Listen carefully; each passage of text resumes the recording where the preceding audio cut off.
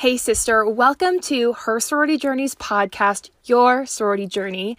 This is our very first podcast episode, and I am so excited that you found us and are listening here today. I wanted to introduce myself as the host of the podcast and founder of Her Sorority Journey. My name is Cassie Little. I consider myself a sorority advocate and community enthusiast. I've been a pretty active sorority woman since I joined my organization, Sigma Kappa, at Arizona State University in 2014. I've held various collegiate officer positions, went on to work for my national organization, went on to speak on campuses and provide resources, and have now found myself in a space where I can more intentionally invest in sorority women. And this is just one of the avenues that I'm choosing to do so. I have a huge heart for Panhellenic communities, their growth, their success, and really want to be a part of your journey in any way that I can. If that's just by you listening to this episode or reading the blog, that is great. If it's shooting me a message so I can intentionally love on or consult with your chapter or community, that is even better. I want to love you and support you exactly where you're at in your season and your stage of your sorority journey.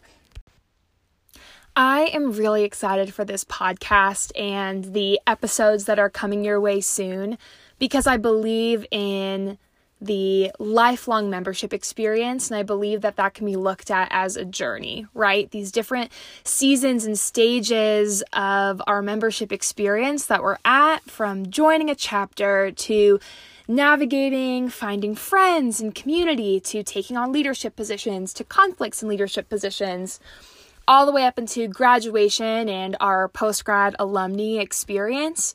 There is so much that I gained from navigating the sorority experience alongside loved ones and lifelong friends and mentors and advisors. And I think these women that I have met along my journey, not just from my organization, not just from my institution, but from all over the country, have really shaped who I am today and have empowered me to be the sorority woman that I am today, and want to give you all a glimpse into their life, their stories, their experiences that are truly empowering to a woman in any stage of her journey. For those of you that I have never met and we are meeting virtually right now, I think something that's really valuable to know about me is that my sorority journey has taken me places that I would have never expected, both emotionally and in a personal growth sense, but also in a physical sense. I actually ended up moving 6 times in my 4 years at Arizona State, from my freshman dorm to my sophomore year honors college dorm. Switched out of that to live in the sorority house when I became chapter president. Had several different rooms in the sorority house with maintenance and change of leadership positions. Since graduating, I traveled full-time as a leadership consultant for Sigma Kappa. Ended up on 15 different college campuses in 10 different states, so pretty much lived out of a suitcase that entire year. Ended up moving back to Arizona at the end of that year to refine my community and be close to family and friends again. And then just recently moved out to Denver, Colorado, an exciting new extension of my journey for a relationship. But I give you my 6-year move and travel history to share with you all that my concept of home has been really shaken pretty much since I joined Sigma Kappa in 2014. When I joined, I had moved from Portland, Oregon to Tempe, Arizona to go to Arizona State.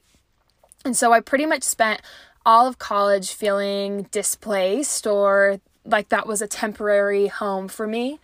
And obviously living out of a suitcase provides that same feeling. And now just recently I feel settled somewhere that I know I'm going to be for a longer period of time. But through that experience of feeling shaken and displaced and not exactly where I've meant to be, it's also had an impact on my sense of community and the people I surround myself with. In college, that was missing people in Oregon and keeping up with my best friend who went to school in Indiana through frequent phone calls. When I was traveling full-time for Sigma Kappa, that was FaceTiming and calling literally everyone in my life because I wasn't around anyone that was going to be part of my life longer than 6 to 7 days or whatever length of visit that it was.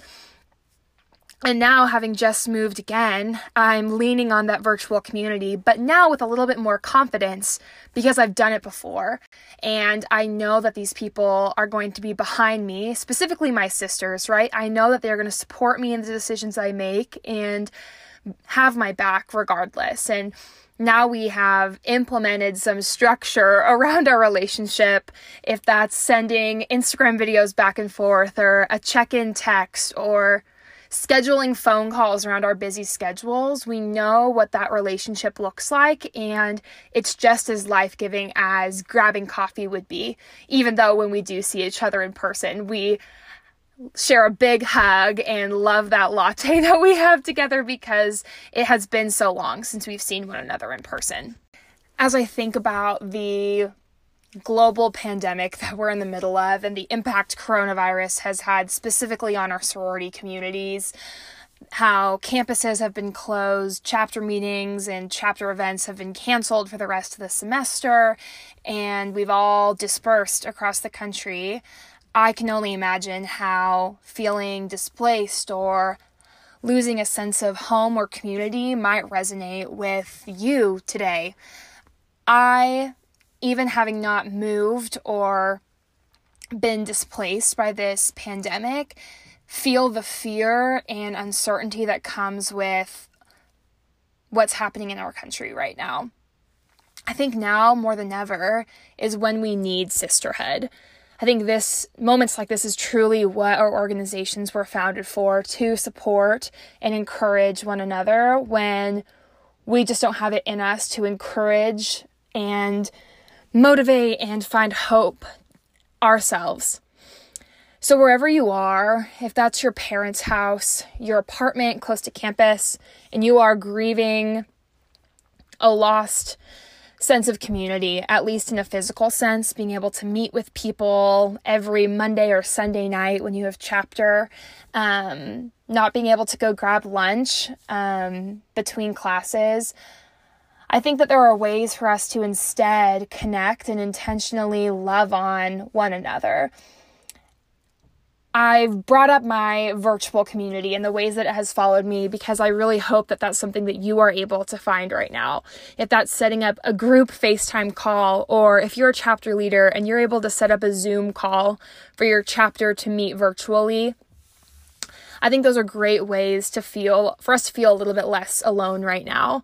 I know that my sisters just texting me or calling me unexpectedly has made a huge difference while we are all feeling isolated and trying to navigate this new season that we're in. As things just really progressed and became a lot more real over the past week or two, I became scared with the uncertainty of what was going to happen next, what our new reality was going to look like, and felt helpless in a sense of what I could do. This project, Her Sorority Journey, has been something that's been on my heart for several months now, and just became so apparent that this was the time to love on and support women and sisters like you who just need some encouragement and need to know that they're not alone. I think it also is a great reminder for me to know that I am not alone in navigating this really unusual experience together. So this podcast and all of the resources that are live on Her Sorority Journey are really aimed at supporting you and your chapter where you're at right now. So over the next couple weeks, you can expect to hear from rock star, sorority women who will inspire you with their stories and their experience and share words of wisdom and encouragement to love on you exactly where you are right now. I hope that you will take advantage of listening to them and learning from them, and I would love it if you would share it with your friends too, so they can be encouraged right now. So, sister, as we wrap up here, I want you to know that we see you and we love you exactly where you are, and we are here to be right by your side in this season of your sorority journey. If this episode resonated with you in any way, if you found yourself nodding along or saying yes in agreement with what you heard, I would love it if you would share it with a sister friend who could also use this encouragement, or write us a review or send me a DM at Little Cass or at Her Sorority Journey to just let us know what is resonating with you and how we can continue to support you on your sorority journey.